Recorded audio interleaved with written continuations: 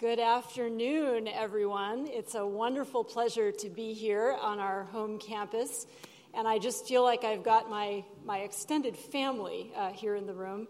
I have to tell you that, when I moved to Berkeley in 2002, I was recruited here from Yale University by some of the distinguished people in this room, actually, and I knew I was moving to an exciting place. I'd been very happy at Yale, but I knew this was sort of opening the door to a lot of new, exciting opportunities in research.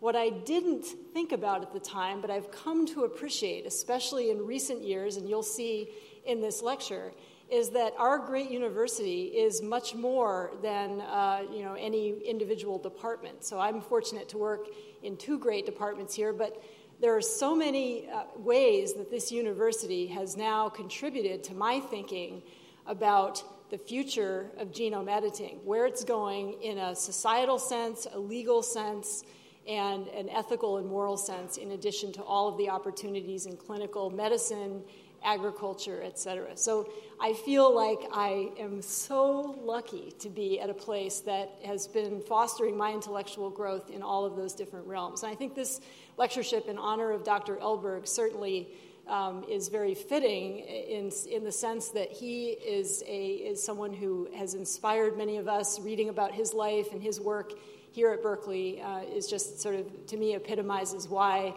Berkeley is such a great place to have the opportunity to work and work with such great students. So that's my little tribute to Berkeley. And what I want to do today is I'm going to tell you a story, really, about some research that started here at Berkeley with just a collaboration among colleagues and then an international partnership with Emmanuel Charpentier that led in an unexpected direction. And it produced some science that has profound implications going forward in different areas of course, in medicine and agriculture, but also makes us really think about what it means to be human and what it means to have the power to manipulate the very code of life. And I want to get into some of that today with you, and I'll hoping to talk for about 40 minutes, and then I want to save a generous amount of time for discussion at the end. So to get into this, I wanted to introduce the topic of genome editing by pointing out that a lot of times in science, and this is something I love about being a scientist, we do experiments in the lab because we have an idea about something, we have something we want to test, and the result isn't something you could have predicted. It takes your work in an unexpected direction. And that was exactly the case for the work that led to the CRISPR-Cas9 method for genome editing, because this was a project that began as a curiosity-driven experiment to understand how bacteria fight viral infection, something that might sound rather esoteric to folks in the room, and yes, it is in many ways, but it was something that I was curious about. And through that research that we did in partnership with various colleagues, this led to an understanding of this bacterial immune system that allowed it to be adapted as something very different, namely a tool for manipulating the DNA sequences in any type of cell or organism. And this really started with a conversation that I had with a colleague here at Berkeley, Jillian Banfield. And, this is one of the great things about Cal. Jill called me one day, it was probably around 2006 or so, and she said, Jennifer, I don't really know you, we don't really know each other, but you're doing the type of research that I think could be very interesting for something that I've stumbled across in my own work. And she proceeded to explain to me that she studied the DNA isolated from different kinds of bacteria and the viruses that infect those bugs in the environment. And she'd come across something very mysterious that was intriguing, and that was the fact that many bacteria in their chromosomes, so this is a diagram that illustrates the circular chromosome of a typical bacterial cell, many bacteria have a sequence of DNA in the chromosome that is a storage site for sequences of DNA sequences that come from viruses that infect those cells.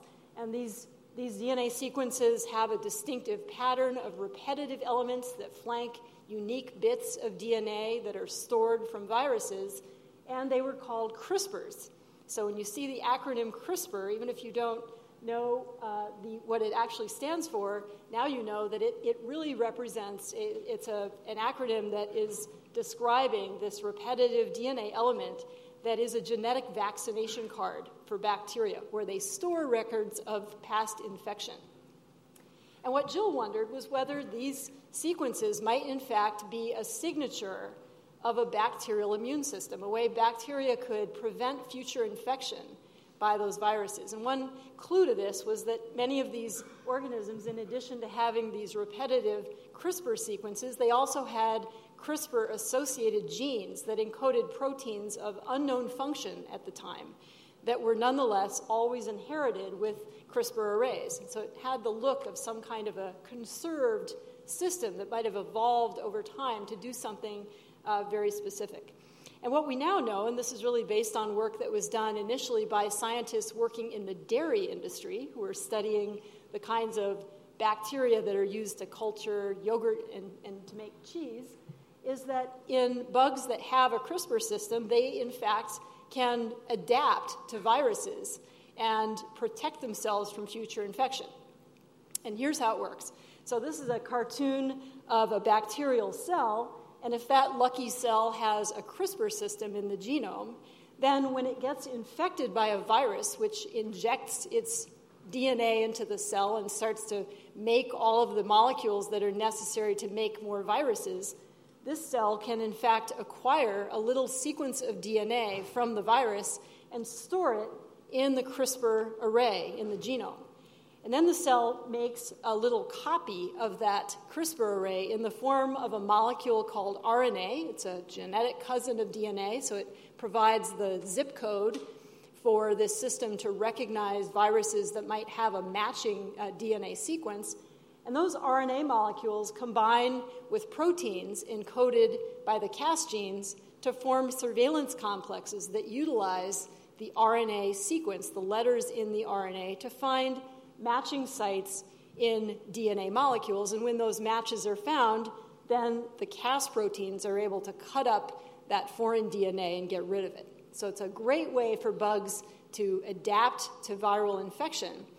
And the amazing thing about these pathways is that Jill Banfield's work and others who were working in this field, very small field at the time, were in fact uncovering many different examples of these CRISPR pathways. It's not one immune system, but in fact many. And I wanted to show you this great picture from Jill's lab. So these are two members of Jill's lab, including Christine He, who is a joint postdoc between our labs.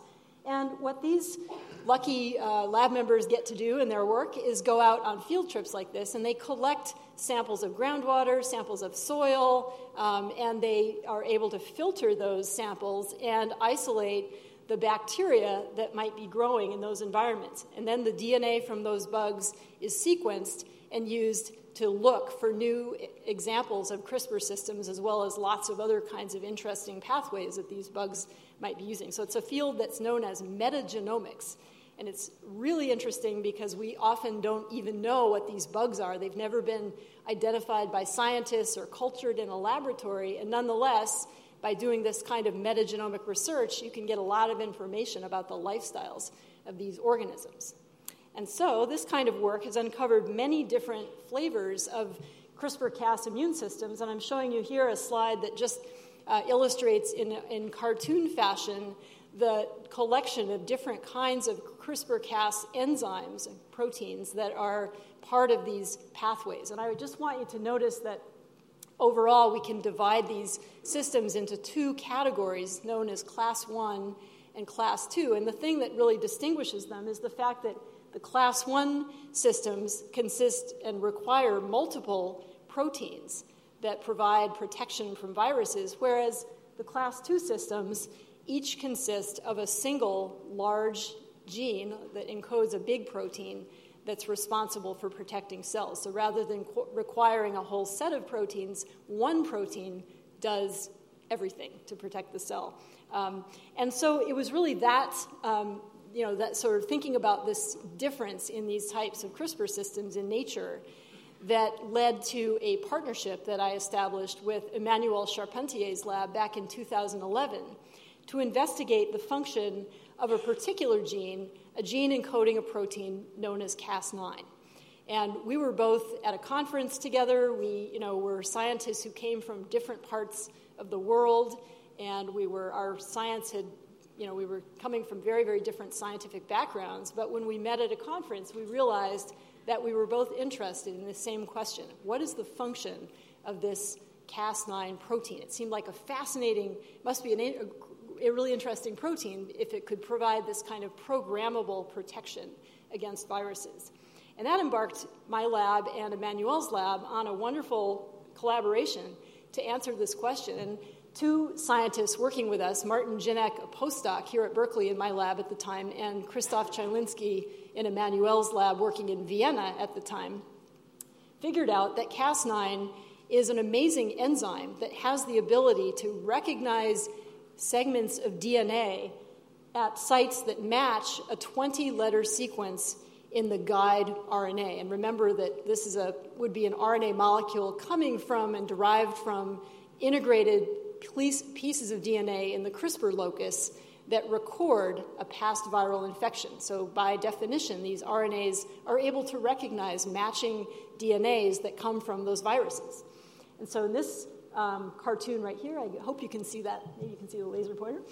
This piece of RNA provides the address for DNA recognition, and when the protein, which is shown in blue, recognizes that segment of DNA, it's able to unwind the DNA duplex, and then two chemical centers in the protein generate a double-stranded break in the DNA. And that's really how it works. So in bacteria, when that break is generated, the bacterial cell is able to quickly then degrade those ends of the DNA, and if that's a piece of viral DNA, then the virus goes away. And importantly, by doing these biochemical experiments where we had purified the Cas9 protein and we're figuring out what were the essential components for this RNA-guided DNA recognition and cutting, Martin and Krzysztof figured out that the system requires a second kind of RNA, this little molecule here shown in red, called the tracer, which creates a structure for binding to Cas9. So in the laboratory, it was essential to have both of these types of RNA molecules present with Cas9 for targeted recognition and cutting of DNA to work, and we quickly showed that that's true also in cells. Now, Martin Jinek, being a terrific biochemist, was very interested in the minimal components of the system, and he was busily kind of figuring out what the essential parts of these RNA molecules might be, and he realized that you could actually link together the part of the RNA that provides the address label with the part of the RNA that provides the handle for Cas9 assembly. And this created what we called a single guide form of the RNA that in a single molecule could provide both the ability to bind to DNA and the ability to recruit this Cas9 protein for cleavage. And when we did this experiment and saw that these single guide RNAs could easily be altered on this end to recognize different places in a DNA sequence, whether that DNA molecule was a very short molecule tested in the test tube or whether it was an entire chromosome of a cell, we realized that our work that had started as a curiosity-driven project to understand a bacterial immune system had the potential to go in a very exciting and very new direction. And that's because by introducing a targeted break to DNA, it could be possible to trigger genetic changes to be made to the DNA in the process of repairing that break. And that's because in many other labs around the world, really over the past several decades, people had been studying the process of DNA repair, especially in human cells, where misrepair of DNA can lead to cancer and other problems. And so there's lots of interest in understanding how this works. And it was appreciated that in our cells and in plant cells and other kinds of animals and plants, when double-stranded breaks occur to the DNA, rather than leading to rapid degradation like happens in bacteria, instead the cells can recognize that break and fix it. And they repair it by either introducing a very small disruption to the DNA in the process of pasting those ends back together, or by integrating a new segment of genetic information if a template DNA molecule is available in the cell, something that is easy for scientists to introduce in a research setting. And so by doing this, you could actually, if you had a way to introduce a targeted break to a genome, you could actually carry out something that at the time was called genome engineering. You could literally change the DNA sequence at a particular place by inducing the cell to make that change in the process of repairing DNA. And I wanted to show you a video that was created by a wonderful colleague and scientist at University of Utah for us, Janet Iwasa, that shows how this works when we put these molecules into human cells. So when we go into the cell, of course, the DNA in a human cell is inside the nucleus. It's packaged as chromatin, so it's wound around histone proteins. And amazingly, the Cas9 enzyme can use its guide RNA to find a matching sequence of DNA in the genome. And when that match occurs, the protein is able to unwind the DNA. It forms a hybrid with the RNA, little helix inside the protein. And then the DNA is cleaved, and the broken ends handed off to other enzymes in the cell that can repair the break by, in this example, inserting a new segment of genetic information. So it's a very powerful tool. And amazingly, after we published this work in the summer of 2012, very quickly, labs around the world started to adopt this method for genome engineering, and quickly that word turned into genome editing, because we all realized that with this technology, it became much easier now to change the sequence of DNA precisely and accurately, and it really became a democratizing tool that allowed labs to do experiments that in the past would have been prohibitive for various reasons, whether due to expense or time or just technical difficulty. Now, suddenly those kinds of experiments became a lot easier.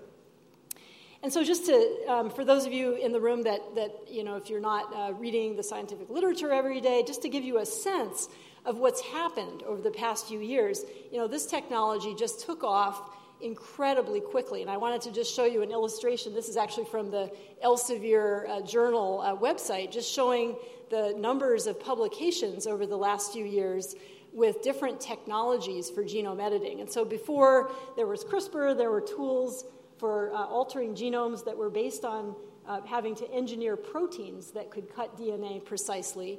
And these are shown in these three examples here.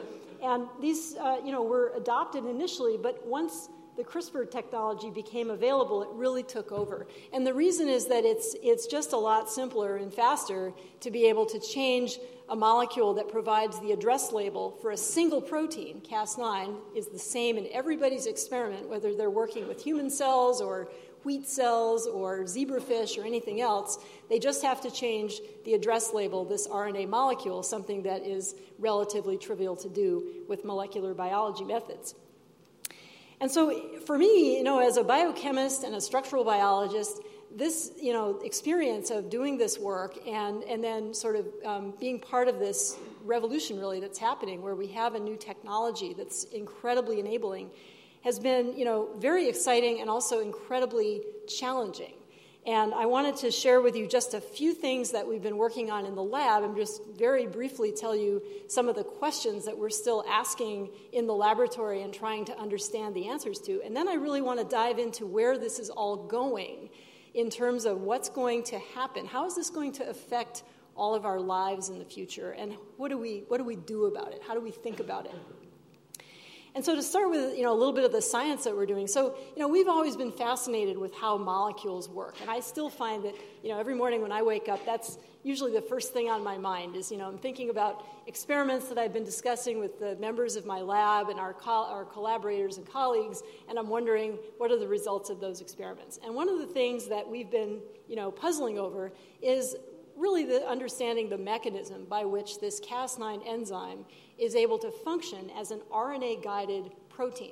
So think about it. This is an incredible molecule, right? Because it's a protein that has this little address label, and somehow, by a mechanism that is still being dissected, it's able to interact with the DNA in a cell so precisely that it finds a 20-letter sequence in the DNA out of all of the billions of base pairs of DNA, 3 billion, for example, in the human genome. And it finds that 20-letter stretch, and most of the time it does it pretty accurately, and it makes a cut in the DNA. And so how does that work? And so we've been studying this using a variety of techniques, including X-ray crystallography, electron microscopy. Those are techniques that show us the structure of molecules and what they actually look like, as well as all sorts of ways of probing the behavior of these molecules, whether it's in the test tube in the lab or whether it's actually in living cells. And that work has showed that this is actually a 3D printed model of Cas9. It's based on a crystallographic structure that was actually solved by my former postdoc Martin Janek, who's now a professor at the University of Zurich. And what this shows you is the white protein, which is the white part of the model here, Cas9, with its guide RNA, the orange molecule, that's the address label, holding on to a DNA molecule that is unwound inside the protein so that it can make this precise set of base pairs with the RNA. So there's a transient RNA-DNA helix that forms inside Cas9, and when that occurs, the protein has a sensor that now triggers cutting of the DNA. And we understand now a lot about how that works by and I wish I could have several hours to tell you all of this, but this is really all of the work that's been done over the last 6 years in our lab by a whole collection of undergraduates, graduate students, postdocs, and technicians who've been able to sort of tease apart how this actually works.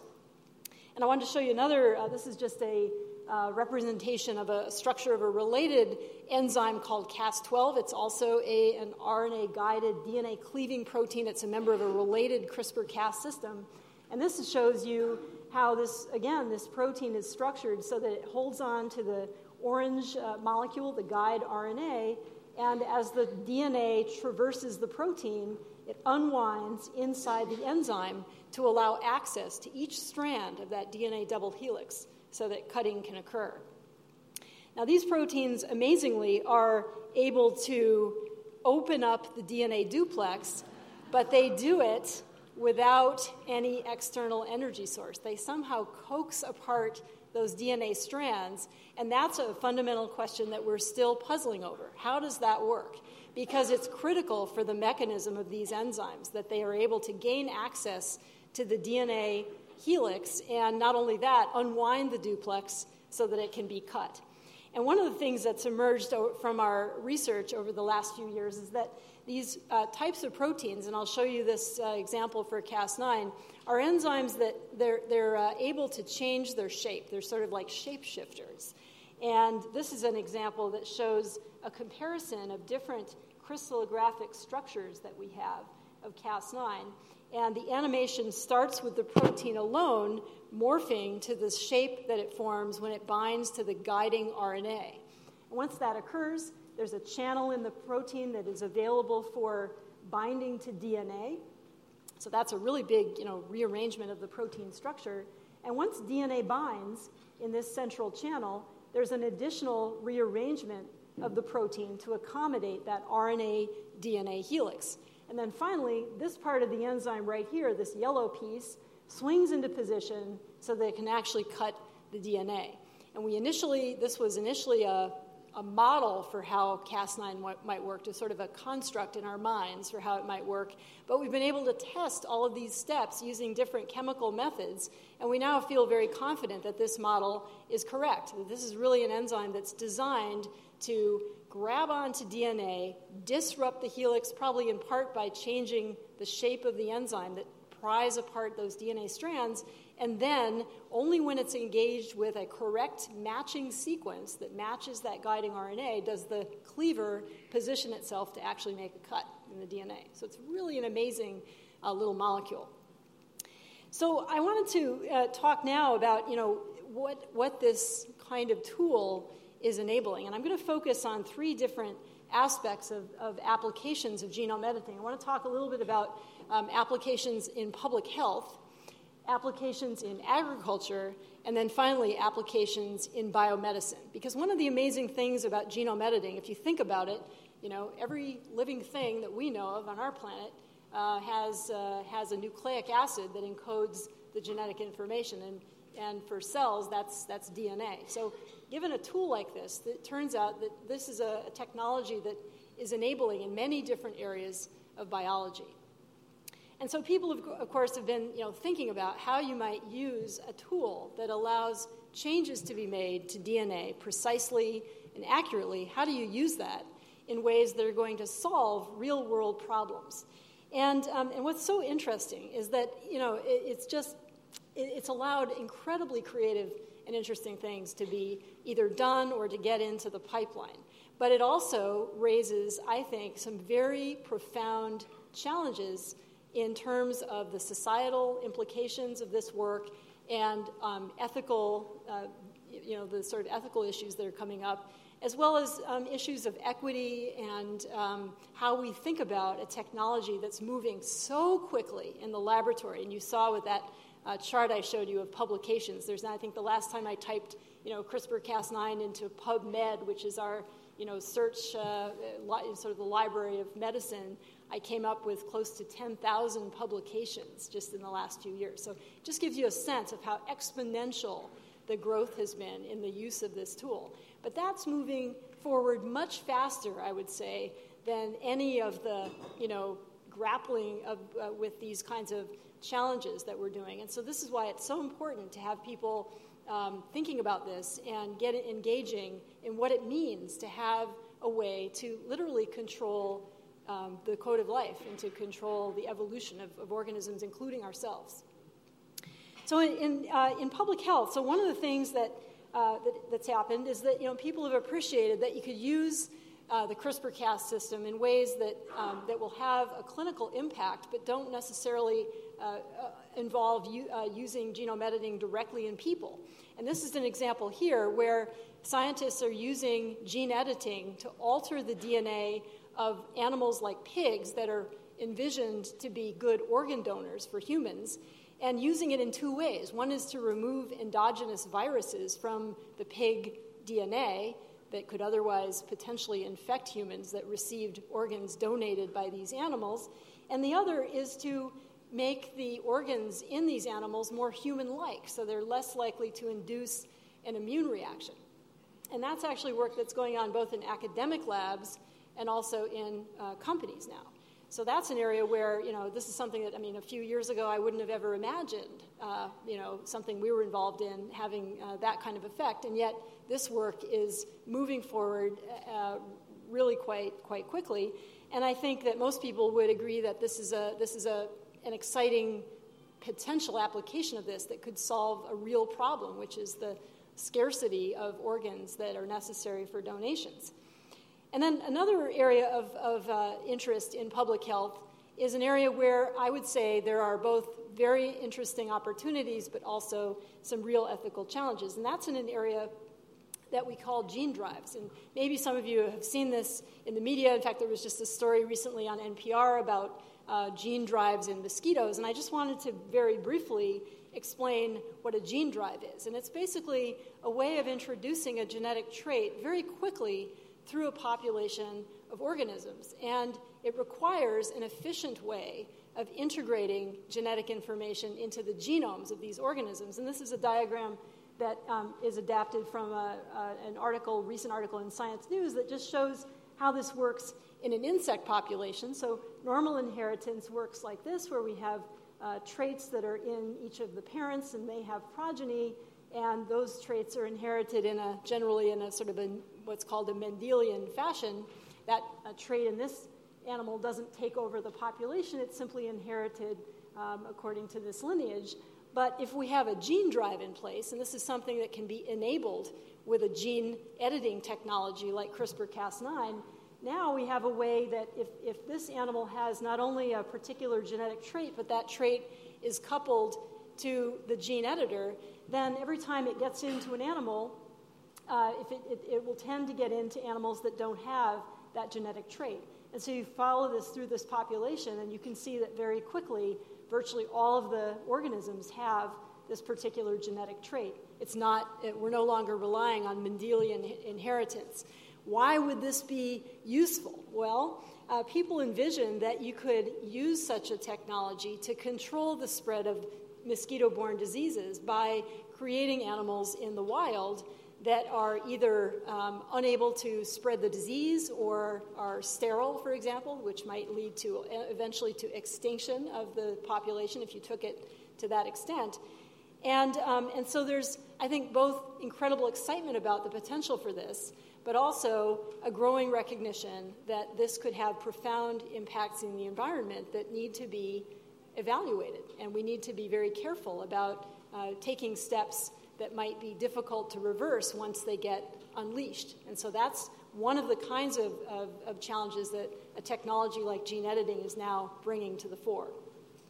Now, I wanted to also speak a little bit about agriculture. So, in agriculture, I personally think that this is probably the area where gene editing will have the widest global impact in the near term, because everybody has to eat, and there's lots of research being done to alter plant properties that will allow plants to resist drought, to resist disease, potentially to be more nutritious, and to do that using gene editing so that genes can be very precisely altered without requiring years of breeding, as well as all of the genetic variations that typically go along with traditional breeding approaches for plants. This is an example from a research lab at Cold Spring Harbor Laboratory, Zach Lipman, who published a paper showing that you could use the CRISPR-Cas9 system to, essentially as a rheostat, to dial up or down the numbers of fruits that are produced by plants, such as tomatoes.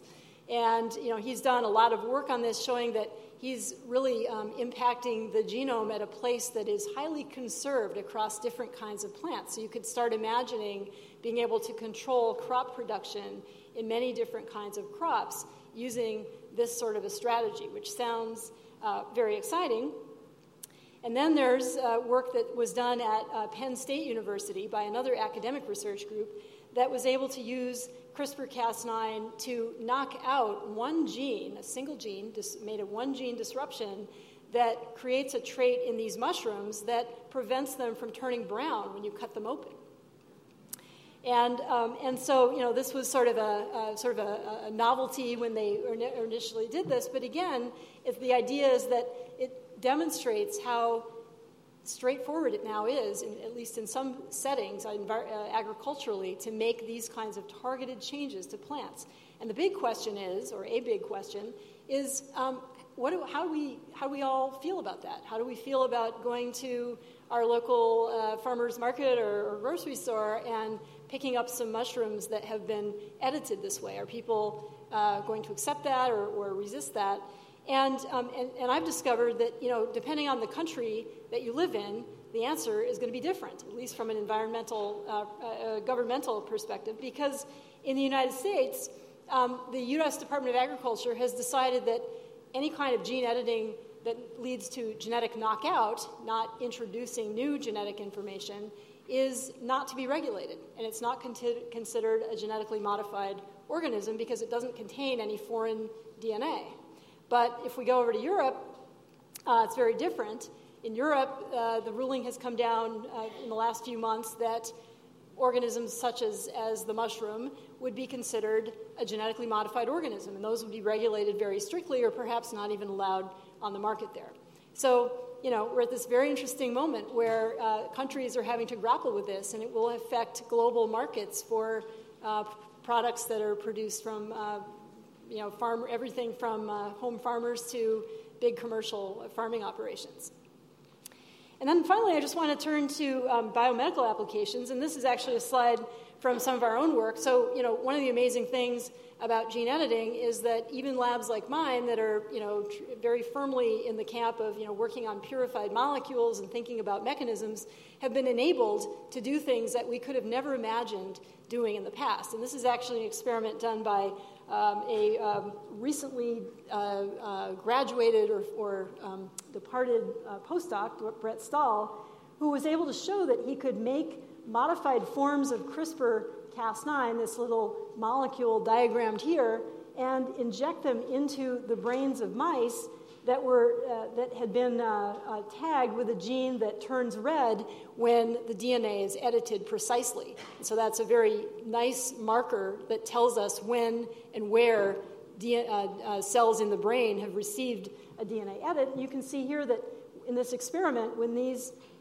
Cas9 molecules were injected in 2 places in the mouse brain, we got a fairly large volume of cells that received a precise DNA edit. And we're excited about this because we're actually now working with people at UCSF to ask whether we can use this strategy to treat neurodegenerative disease and also to deliver molecules into tumors that could be beneficial for cancer patients. Something that, a few years ago I wouldn't have imagined that I would be involved in exciting work like that.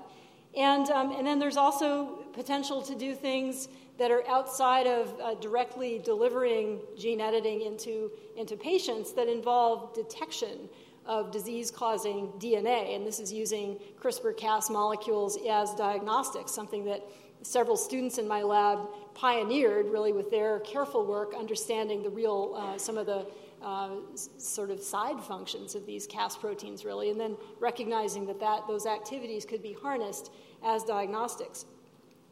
So those kinds of applications sound like things that I think all of us would agree are worth moving forward and don't really have ethical challenges beyond any sort of the normal ones that we might think about for developing therapeutics. But what about editing the human germline? And this is an idea that really came up very, very early in the whole field of gene editing because people recognized that if you could make changes to what's called the germline, that means in embryos or eggs or sperm, that you could actually introduce genetic changes that would become part of an entire organism. And not only that, they become heritable, so they can be passed on to future generations. And this was actually, this picture was on the cover of The Economist a few years ago under the banner Editing Humanity. And they had a whole, sort of article imagining what would happen if you could actually do this, right? And so just to explain this a little bit more clearly, I just want to point out for those of you that are not scientists that we can really define fundamentally 2 kinds of genome editing. One is called somatic cell editing, and that means making changes to, say the brains of patients or any other cells or tissues in a particular organism that are not part of the germline. They don't get transmitted to future generations. Versus what's called germline editing, which involves making heritable changes. And once those changes are introduced, it could be very difficult to unchange them, right? And so those really become then part of the whole lineage of that organism and all of its future progeny. And just to show you sort of how this would work, so the idea is that you could take a fertilized egg, and this is actually an example from our own Russell Vance, who's works here at Berkeley in immunology. So he was one of the early labs to adopt this for germline editing in mice. And this is an experiment in his lab where they took you see a pipette tip coming in from the left. It's holding on to a fertilized mouse egg, still at the single cell stage. And you see a needle coming in from the right that's injecting the gene editing molecules. And they go into this cell, they edit the DNA, and then as the cell divides and makes more cells and it forms an embryo, then all of those cells inherit that change to the DNA. And so back in 2015, really, I guess it was even earlier than that, sort of 2014, I started talking with a number of my colleagues here at Berkeley about this, and I found myself lying awake many nights thinking about the potential for this technology that I'd been involved in developing being utilized in this fashion. And I started to feel very uncomfortable about it because it seemed to raise a lot of fundamental questions about not only who we are as human beings, but also the things like eugenics and societal inequities, something we're talking a lot about now, and who decides who would have the access or ability to use that kind of genome editing, and is it right to use it at all? And so with some encouragement from colleagues, we started through the Innovative Genomics Institute here, we held a small meeting up in the Napa Valley in January of 2015 to discuss this question. And that led to a much larger meeting sponsored by the National Academies of Science in the US, the UK, and China to discuss this, and ultimately resulted in a report that was released in now almost about 2 years ago, shown here, about human genome editing, and in particular, human germline editing. What did it mean? Who should be able to use this? And what were the criteria for proceeding if some scientists wanted to use this type of, had this idea for using this application in human embryos? And even then, it all seemed kind of, it sort of seemed a little bit science fiction-y to me. And, I knew the potential was real, but I sort of maybe was a bit under the illusion that scientists around the world would respect the guidelines that were put forward by this report. But then, around the end of November of last year, I received an email.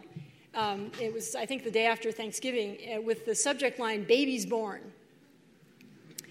And the email was from this fellow, He Jiankui, who is a scientist in China who I had encountered on a few occasions. I didn't know him well. In fact, he'd visited Berkeley a couple of times. And he told me in a very terse email that he had been involved in a clinical study where they used CRISPR-Cas9 to make changes to the genome of babies who had actually been born. And as circumstance would have it, we were actually all on our way to Hong Kong for the second international meeting on human germline editing, and it was apparent to me that his intention was to announce his work at this conference. And that's exactly what happened, and I'm sure all of you, unless you've been asleep for the past few months, you've probably seen articles about this because it's been written about quite a lot. And it's really brought to the fore this question of using CRISPR-Cas9 or any other gene editing technology to alter the DNA of humans in a heritable fashion. And I just wanted to, just so that you are aware of what was actually done, and maybe we'll discuss it a little bit, I wanted to show you this picture, which was actually from the Twitter feed of a colleague of ours, Sean Ryder, at the University of Massachusetts, who did a really nice service to the scientific community of going in and analyzing very carefully the actual claimed DNA edits that He Jiankui reported completing in these twin girls that were born. And what Sean Ryder showed is that although the stated purpose of this application of germline editing in these girls was to remove a gene called CCR5, or disrupt this gene, that's responsible for, that allows HIV virus to infect cells, so his stated purpose was to give these girls protection against future HIV infection, something that sounds reasonable. It turns out that the actual edits that were introduced into these girls are changes to the DNA that have actually never been seen in humans at a detailed level. These exact edits these changes have never been observed in humans, and in fact, they've never been tested in animals. And so at the top is the unmodified sequence of the gene. This shows a naturally occurring deletion called delta 32 that has been observed in a few people and was the tip-off that this is a gene encoding a receptor protein for HIV. But down here are the actual genetic changes that were created by He Jiankui in these twin girls. And what you can see is that these do not look like this, right? And so even if you don't look at the details there, you can see that they're different. And so that means that what he did was to actually make changes to the DNA and then implant those resulting embryos so that they resulted in pregnancies and live births, such that the resulting people, these young girls, have changes to their DNA that have never been tested. It's really a profound thing to think about. And I can tell you that when I was sitting in the audience at that meeting in Hong Kong, I literally had, the hairs on my neck were standing up because it seemed so horrifying, really, what had been done. And, I think that we're at a point now where we have to think about how to move forward. And I wanted to put this up to point out that the World Health Organization recently announced that they have convened an international forum of scientists to really think hard about where we go from here, given that human germline editing is now a reality. And frankly, it appears not that difficult to have done, right? Because this He Jiankui is not an MD, for example, and he was able to find various partners to help him do his work. We clearly, as a scientific community, need to be thinking about how to, what's the next step here? And this forum is charged with putting in place some more, detailed requirements, I would say, perhaps even regulations that would be necessary if anyone in the future wants to proceed down this path. And the national academies in the U.S. are doing the same thing. They're also in the process of putting together an international forum to look at this. There have also been calls for moratoria on this kind of application, and maybe we'll have a discussion about this a little bit, and I have views on this. And I'm just going to close by pointing out three things. First of all, we're now in an era where we have powerful editing tools for changing DNA sequences precisely and accurately that are both advancing science at a pace that is really, really incredibly exciting, but also raises these profound questions that we really must grapple with as we move forward. Secondly, that, as I just said, that to really advance genome editing to the next level, we're going to have to understand better, I think, how it works and how to control its activities. And when I say control, I mean both in a chemical but also in a societal sense. And then we have to really think hard about what kinds of regulations should be in place that will support science and allow the science to advance as quickly as possible to solve real problems, but will also, at the same time, limit risk. And I'm going to just stop there, thank people that I've had the pleasure to work with. This is my almost current group. Some of these folks have already left the lab. This was taken a few months ago. But wonderful students at every level that have been working with me over the years. Great colleagues here at Berkeley, both scientific colleagues and also Emmanuel Charpentier, of course, but also colleagues who are helping us to think hard about these ethical challenges. And then finally, any scientific laboratory is dependent on funding to do our work, and we are extremely grateful for all of these organizations for supporting our work. Thanks a lot.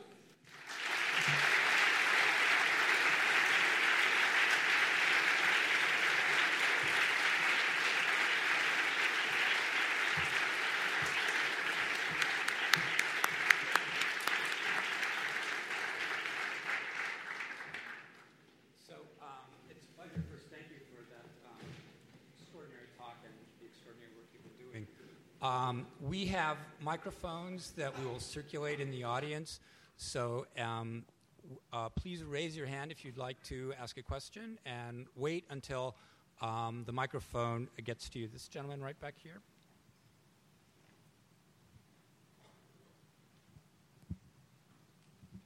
So you talked a lot about regulations that need to be done for the CRISPR-Cas9 system.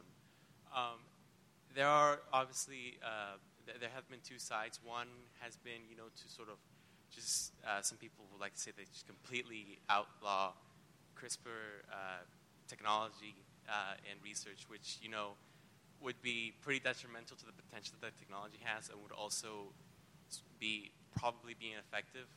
And then there's the other side who wants to completely, let loose with the technology and the research, which again would raise a lot of ethical dilemmas. So what do you think is the sort of sweet spot in regulation-wise for,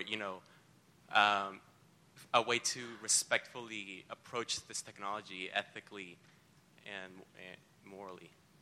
Yeah, that's the so-called $65,000 question, right? That's, you put your finger on it. I think that's the challenge. My personal view is that, it's probably not enough to just say, as some people like, there was an article by Steven Pinker, for example, at one point in the Boston Globe that said, bioethicists should get out of the way and scientists should just do whatever they want. And, I think that's going too far. But I think that we need to be thoughtful about putting in place appropriate guidelines and frankly, I would say regulations that really establish a set of principles that are, where there's some there's some price to be paid if you cross that line. And the challenge is always how to do that. And, of course, science is global now. It's very hard to imagine quite how we would regulate or maybe enforce regulations globally. But the good news is that there are a lot of smart, dedicated people that are starting to really grapple with that challenge, including our own, senator, Dianne Feinstein, who is looking into this and contacted us at the IGI recently about legislation that she's, or at least a statement that she's considering putting forward for consideration in the Senate. So I think we have to be just very thoughtful and thinking about how we can put in place a set of very clear requirements that might turn into regulations ultimately. Yes, in the back. Please wait for the microphone.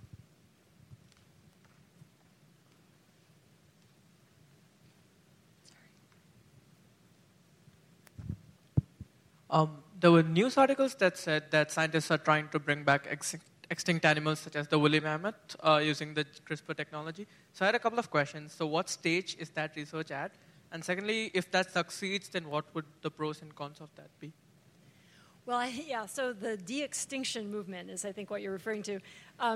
And it sounds exciting. I think it's probably more in the realm of science fiction right now, in my opinion. Now, some of my colleagues, like George Church, who's doing this work, might disagree. But I think the likelihood of being able to actually bring back woolly mammoths is going to be challenging. And I'm not sure what the habitat would be for those animals, too. It's a bit hard to imagine quite where we're going to put them. But I think But you raise a great question, and that is, so I've talked to other colleagues who have maybe less grandiose plans for de-extinction, but nonetheless want to explore this. And so there are people that are thinking about, could you bring back the carrier pigeon, for example, or could you engineer birds to have properties that were extant, in animals that have now gone extinct.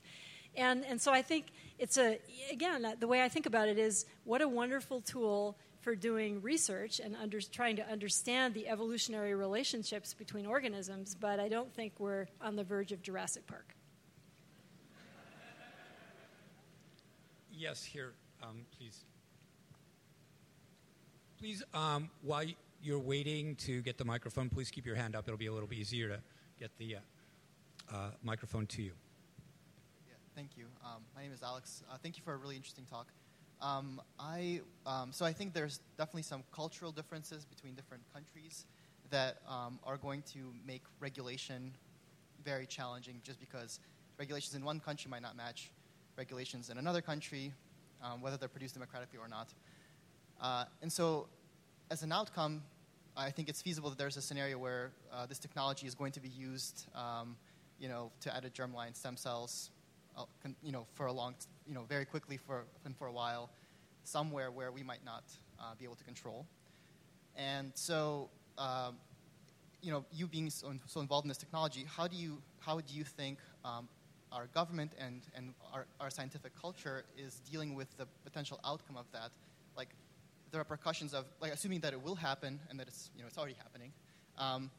What are some of the steps that our government is taking that you might know of that would actually be deal with this in some way? Well, I'll just mention three things. I think hopefully everyone heard that question. It's really just about how do you think about regulation in a global in a global sort of culture of science, and given that individual countries are going to be approaching this potentially quite differently. I think for me it comes down to starting with the community of scientists. I think that engaging that community to think together as that's why I think having these international forums is so valuable, to put in place what are seen as essential requirements for any use of, for example, human germline editing by folks in the future, and then using that as a basis for both government regulations, but also, frankly, for the behavior of journal editors, let's say, people who are involved in making decisions about what kinds of science gets published. And there's a lot of discussion about, should, like in this case of He Jiankui, he wrote a couple of scientific articles about his work that have not yet appeared in the peer-reviewed literature.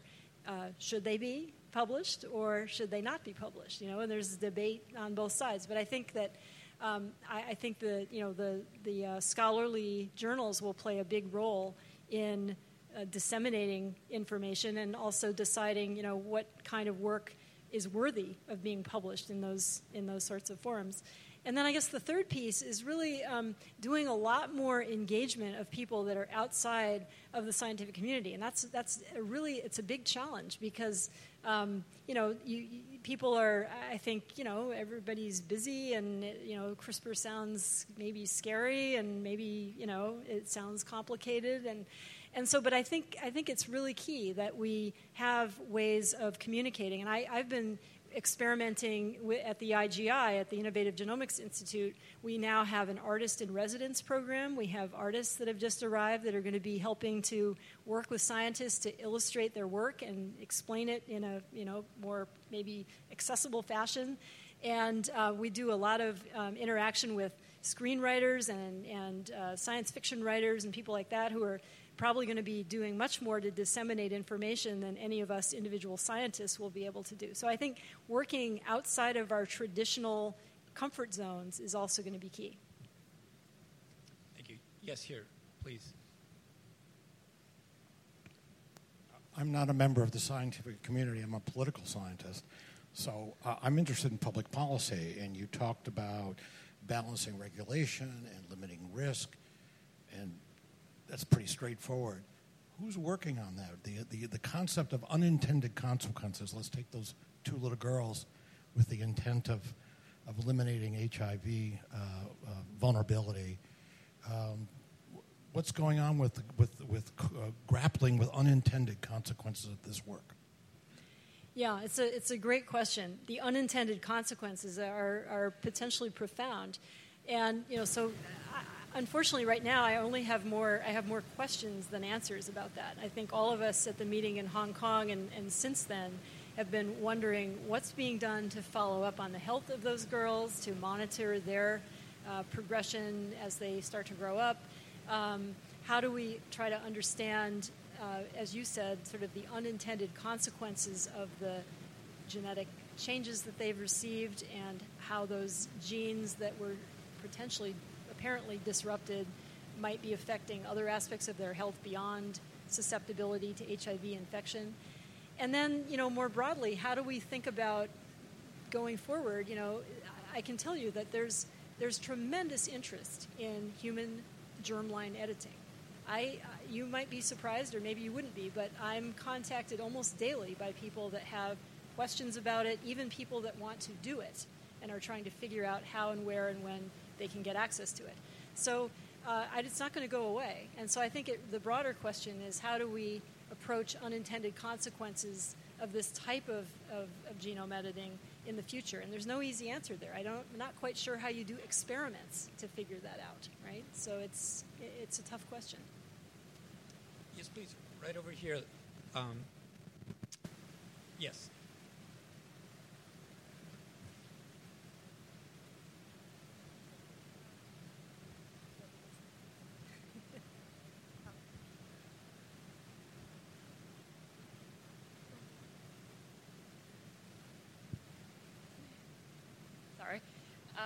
So you mentioned earlier that CRISPR is mostly very accurate, and how does it fail?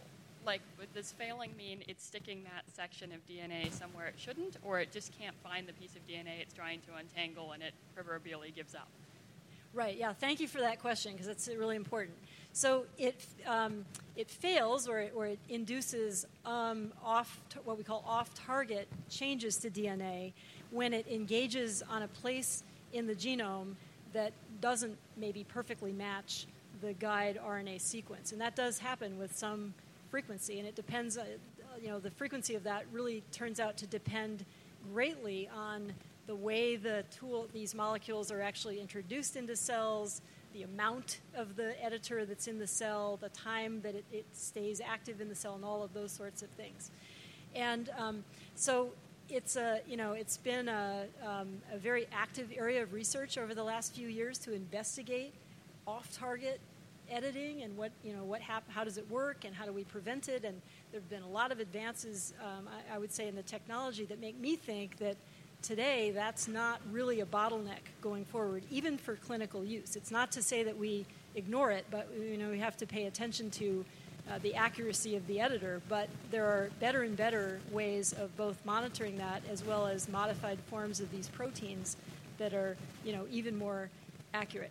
I think the other way to think about your question is what about, and this kind of gets back to this earlier question about unintended consequences, what about edits that are happening as we intend, but they lead to a genetic alteration that has an undesired or unintended outcome, right? So you've altered the gene that you intended to alter, but it has an unpredictable or undesired outcome, and that's a lot harder to figure out how to test and control for. Thank you. Yes, over here toward the front. Please keep your hand up. Yeah. Yes. All right. Thank you for your presentation. I'm from a startup community, so I'd like to hear your view on how you see the responsibility and the role of the startups and the venture capital in the ecosystem. I know that there are so many money coming into gene editing. Are you seeing it a positive trend, or do you see some risk, startup or venture capital coming into this space? I had a bit of difficulty hearing the question. Were you able to hear it? I didn't catch it either. Can you just repeat? Sorry. Hi. Can you hear me? Okay.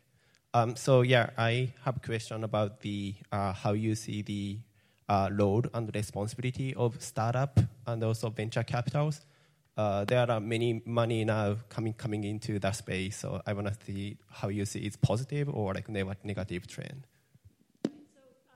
You're touching on a very important point, and that is that, and I didn't get a chance to talk about it today, but there's a tremendous interest in the biotech and investor communities in gene editing as a technology that will enable all sorts of commercial opportunities.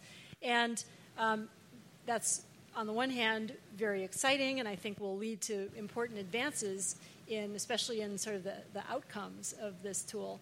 But at the same time, it does raise challenges, especially for things like conflicts of interest, right? Because people like me and many of my colleagues are involved in some of those companies. And so you could imagine conflicts arising between the research that we're doing and the business opportunities or models of those companies. So I think it's just something that we have to be very cognizant of and paying very close attention to. It starts with transparency about what engagements we all have.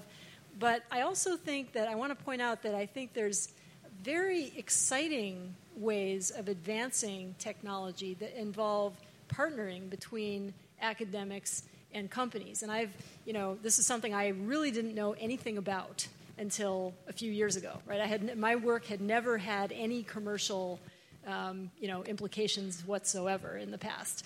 But I've had to, kind of learn about this. And again, I've benefited from a lot of experts here at Cal who I've been able to talk to about, different aspects of these kinds of partnerships. But I think that, there are times when there is research being done in academic labs that has potential commercially, but is going in a direction that really couldn't be explored by an academic lab because we don't have the resources, and frankly, we maybe don't have the desire or the expertise to take the work in that kind of direction. So by partnering with companies, I think we can do things together that neither party would be able to do alone. So I think the challenge is to look for those opportunities and always maintaining, the transparency necessary to try to avoid conflicts. So I'd like to go to the back over here to the quadrant.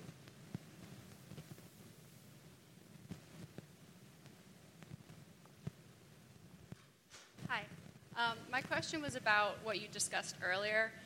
You showed that there were mutations, the edits that He Jiankui made to the genome were human edits that had never before been seen in the human population. And I was sort of wondering how you deal with the consequences of that where, obviously they've been edited now, but these are human beings and they could live, 30, 50, 100 years, and obviously the genome isn't static and there's often mutations. And so I was wondering, number one, how you deal with mutations in a genome that is different than what is in the normal population, and then also if those children decide to have their own children, you now have a lineage of genetically modified humans that we've introduced into the population, like how you deal with that going forward and how that affects sort of the whole human population. Right. Well, so to take the second question first, I think it's important to appreciate that, introducing a trait like that into the whole human population would take a really long time, right? So I think that's not going to happen. But you're right that those children now could pass this trait on to their kids, and it becomes part of their family lineage. So going forward, it will be essential to monitor these girls' health as they mature and try to figure out, how, as you in your first question, how stable are these edits and what impact does that genetic, change to their DNA have on their health, not only in terms of their susceptibility to infection, because it's a change that could affect the function of their immune cells, but also might affect other aspects of their health. So there's some publications now and some papers out very recently that suggest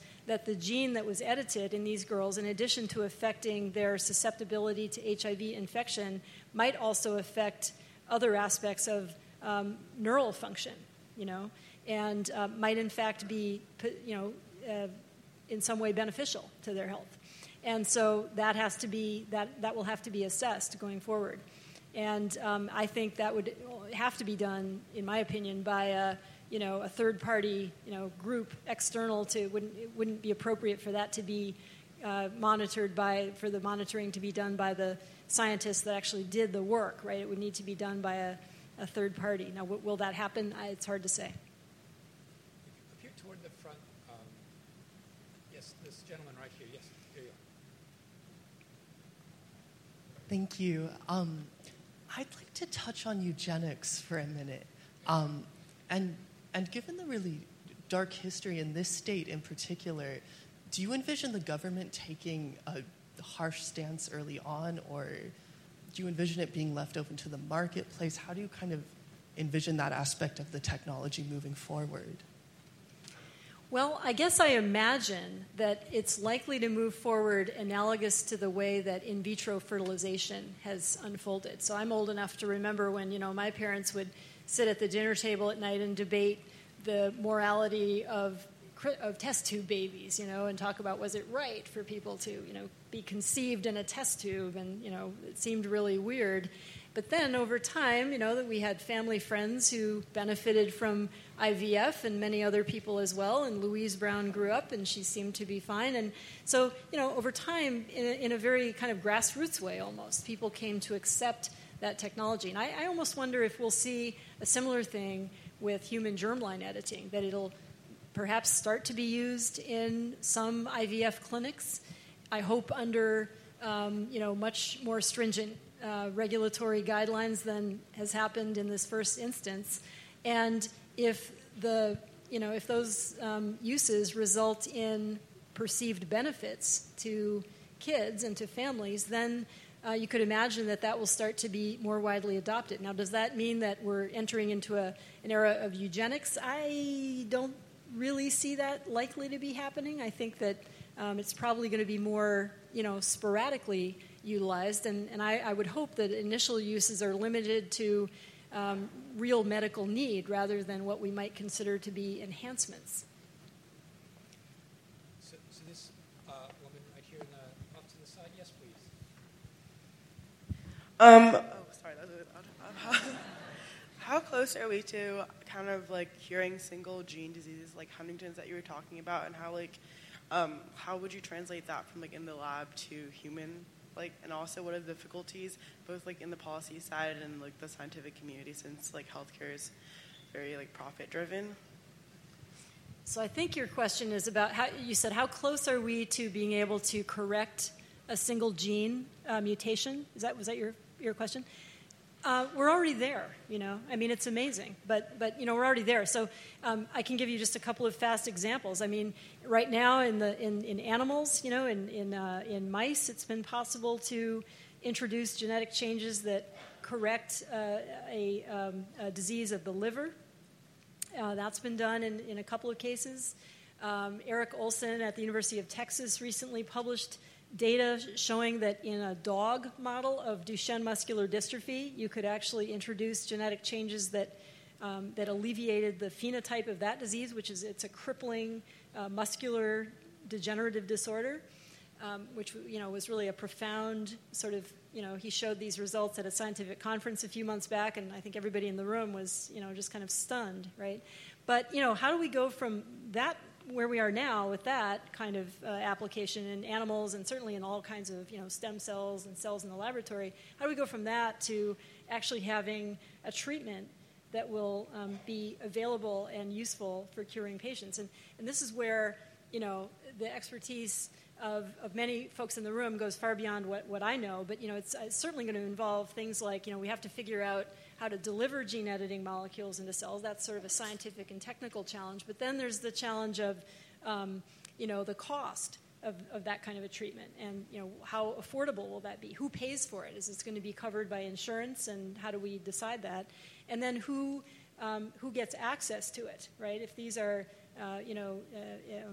for example, patients that are afflicted with sickle cell disease. I think we're on the verge of having a strategy that will actually be curative for sickle cell disease. That's tremendous, but there's 100,000 people in the U.S. alone that are afflicted, and then there's many, many people in sub-Saharan Africa that are afflicted. And so how do we ensure that there's sort of an equitable distribution of a technology like that and potentially a cure? These are profound questions, and I think they have to be tackled, and there's sort of no easy answers. Well, the microphone is up here to this person in the front row.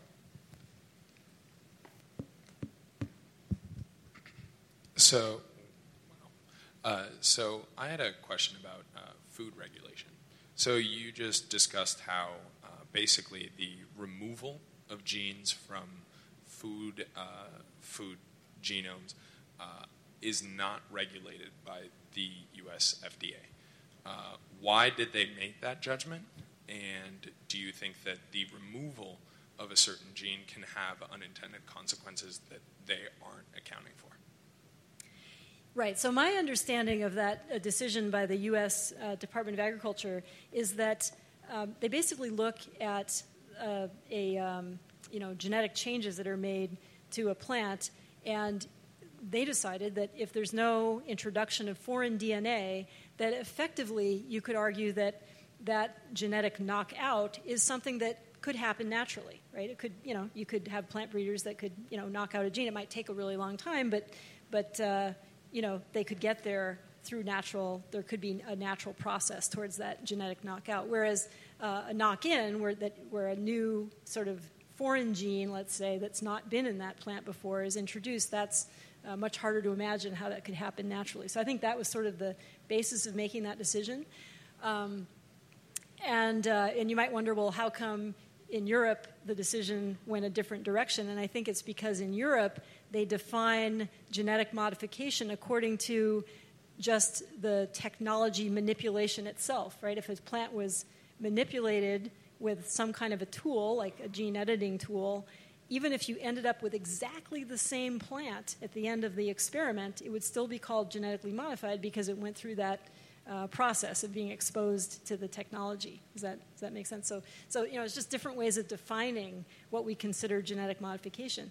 But as you can see, these are all, in a way, very subjective, kinds of decisions. And I think they're really going to come down, in many cases, to what all of us as the consumers of those potential products really want. Do people want to have access to those plant products that are the product of genetic manipulation or not? And my personal feeling there is that, if you think about how traditional plant breeding works, it involves, mutagenizing plants, and you get lots of random changes to DNA, and then you simply select for plants that have desired traits. Who knows what other genetic changes are coming along for the ride?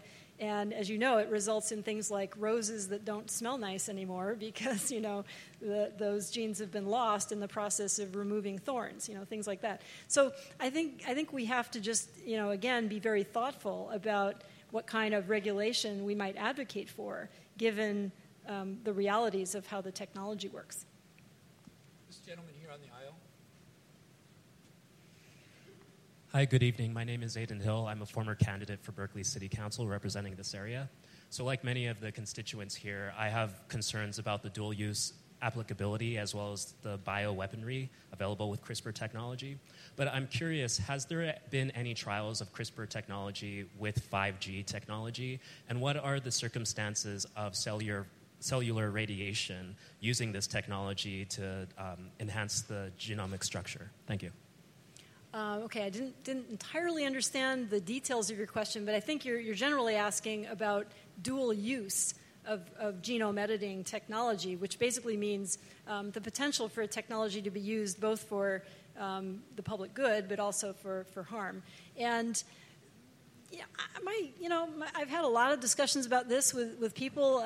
We've had a number of visits from government agencies that have come to Berkeley and talked with me and other folks, as well as our colleagues around the country about this question. And I feel that gene editing is, it's sort of no different than other technologies that have the potential to do good and bad, and they have to be monitored carefully for sure. I think one of the challenges with gene editing, and hopefully you took this away from my talk, is that it's widely available. It's really easy for people to get a hold of it, right? It's not something you can lock away in a box. And even if we wanted to get rid of it, and I think we don't, but even if we wanted to say, well, we're not going to let scientists use this anymore for certain kinds of things, it's going to be very, very hard to actually do that. So I think more effective is going to be really just being very transparent about uses that are contemplated and getting the scientific community to really engage in thinking about how to work together to encourage a culture of responsible use. It's not a perfect solution, but I think it's a good start. Rexel, could you please hand the microphone to this gentleman straight across from you, down that row? Yep. Thank you. Thank you, and Dr. Doudna, thank you so much for all your work. My question is this: if you know the gene that is a cause of a particular disease, in specific context happens to be retinal degenerative diseases, and you're able to edit out the defective part of the gene, where does the healthy gene that you're going to replace come from, if that's an intelligent question?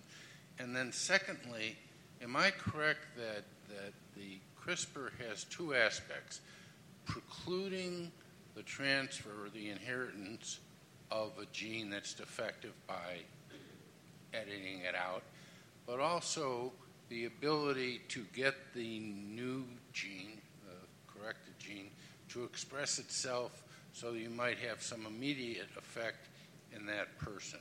Yeah. Thank you very much. Yeah, no, those are both really great questions. And the first question is about, where, so I showed this example of a piece of DNA being inserted into a genome in the process of repairing a break introduced by this CRISPR-Cas9 protein. Where does that DNA come from? It's a great question. And it basically it comes from, there's two sources. One is from the cell itself. So you probably know that there are two alleles, two copies of every gene in a diploid cell. And so you could imagine a scenario where one of those alleles is cut by CRISPR-Cas9, especially if it has a change in the sequence that allows specific recognition, and then you could have repair by the other allele. So that's one possibility, and that's actually been demonstrated in animals to be a pathway for DNA repair. But in many cases, especially if we were going to use this kind of strategy clinically, scientists can actually introduce that DNA repair template into cells externally. So they can introduce it on a virus, for example, or some other kind of a piece of DNA that gets introduced into cells where it provides the template for DNA repair. So that's how that's done. And then your other question was, remind me, the second question?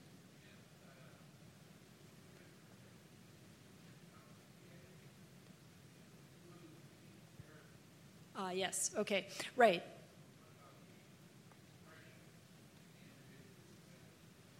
Right. And this is also a great question because it really gets at this distinction between making heritable changes in the germline, where those changes just become part of the individual, and can be passed on to the future children of that individual. But if we do the editing in somatic cells, then that means we're making changes to DNA in a single individual and maybe just in one tissue of that individual, right? So you could imagine someday being able to treat muscular dystrophy in patients that have that disease by just treating their muscle cells, if you had a way to deliver gene editing into just those cells. And then you could actually, as was done in this dog model, you could actually turn on production of the normal protein that's missing in those people and in these dogs and restore muscle function. Thank you, Rexel. To the young lady with her hand up there, please. I was just raising my hand for my friend whose arms got tired. All right. That sounds like a good deal. Friendship at its best.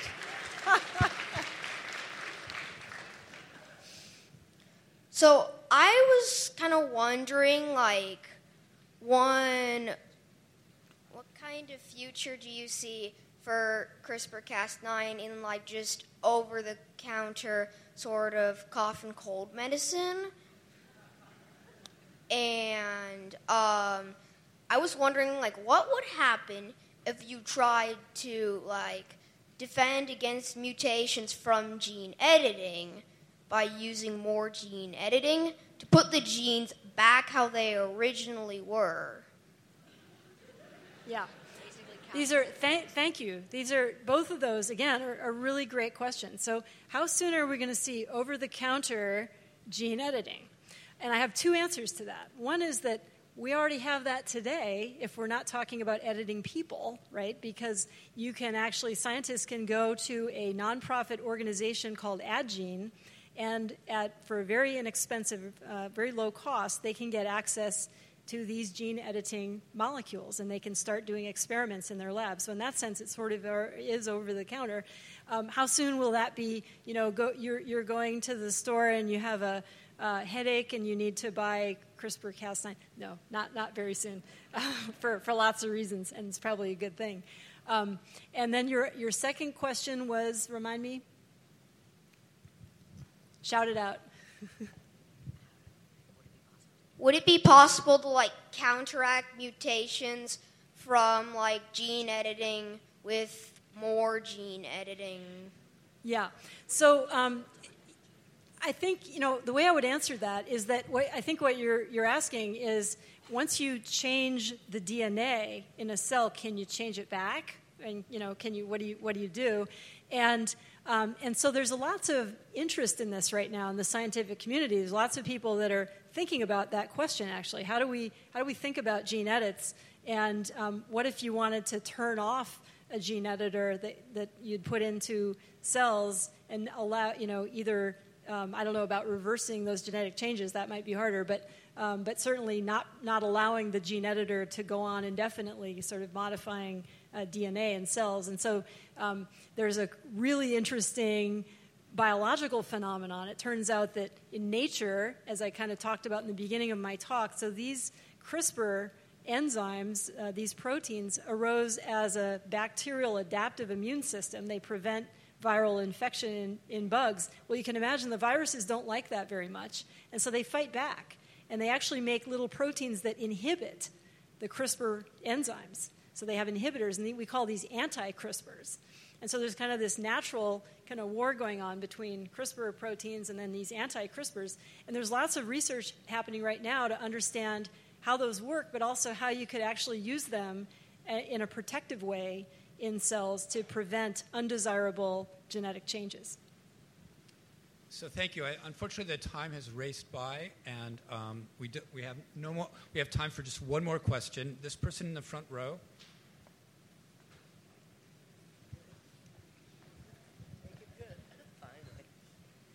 Hello, thank you so much. I was wondering, earlier you mentioned that pigs are being genetically engineered to produce organs for organ donation, and mosquitoes are being genetically altered to either become extinct or become sterile. in terms of spreading disease to humans, and I was just wondering what are your thoughts on like the implications of altering the environment to aid in the extension of human life expectancy? Well, I think in both, those examples, and especially in the case of a gene drive that could have big implications environmentally that could be hard to predict initially, I think we have to proceed with extreme caution. So I really favor careful, evaluation under very defined, laboratory settings before proceeding further. And right now, there are a number of studies going on in research labs to test, especially gene drives, and then there are some very, some controlled studies that are planned in isolated environmental settings, just to kind of get a sense of how effective these will really be in a natural population. That's something that really hasn't been explored yet. But I think the key is proceeding carefully and with a lot of thought behind each step that's taken. Please join me in thanking Professor Doudna.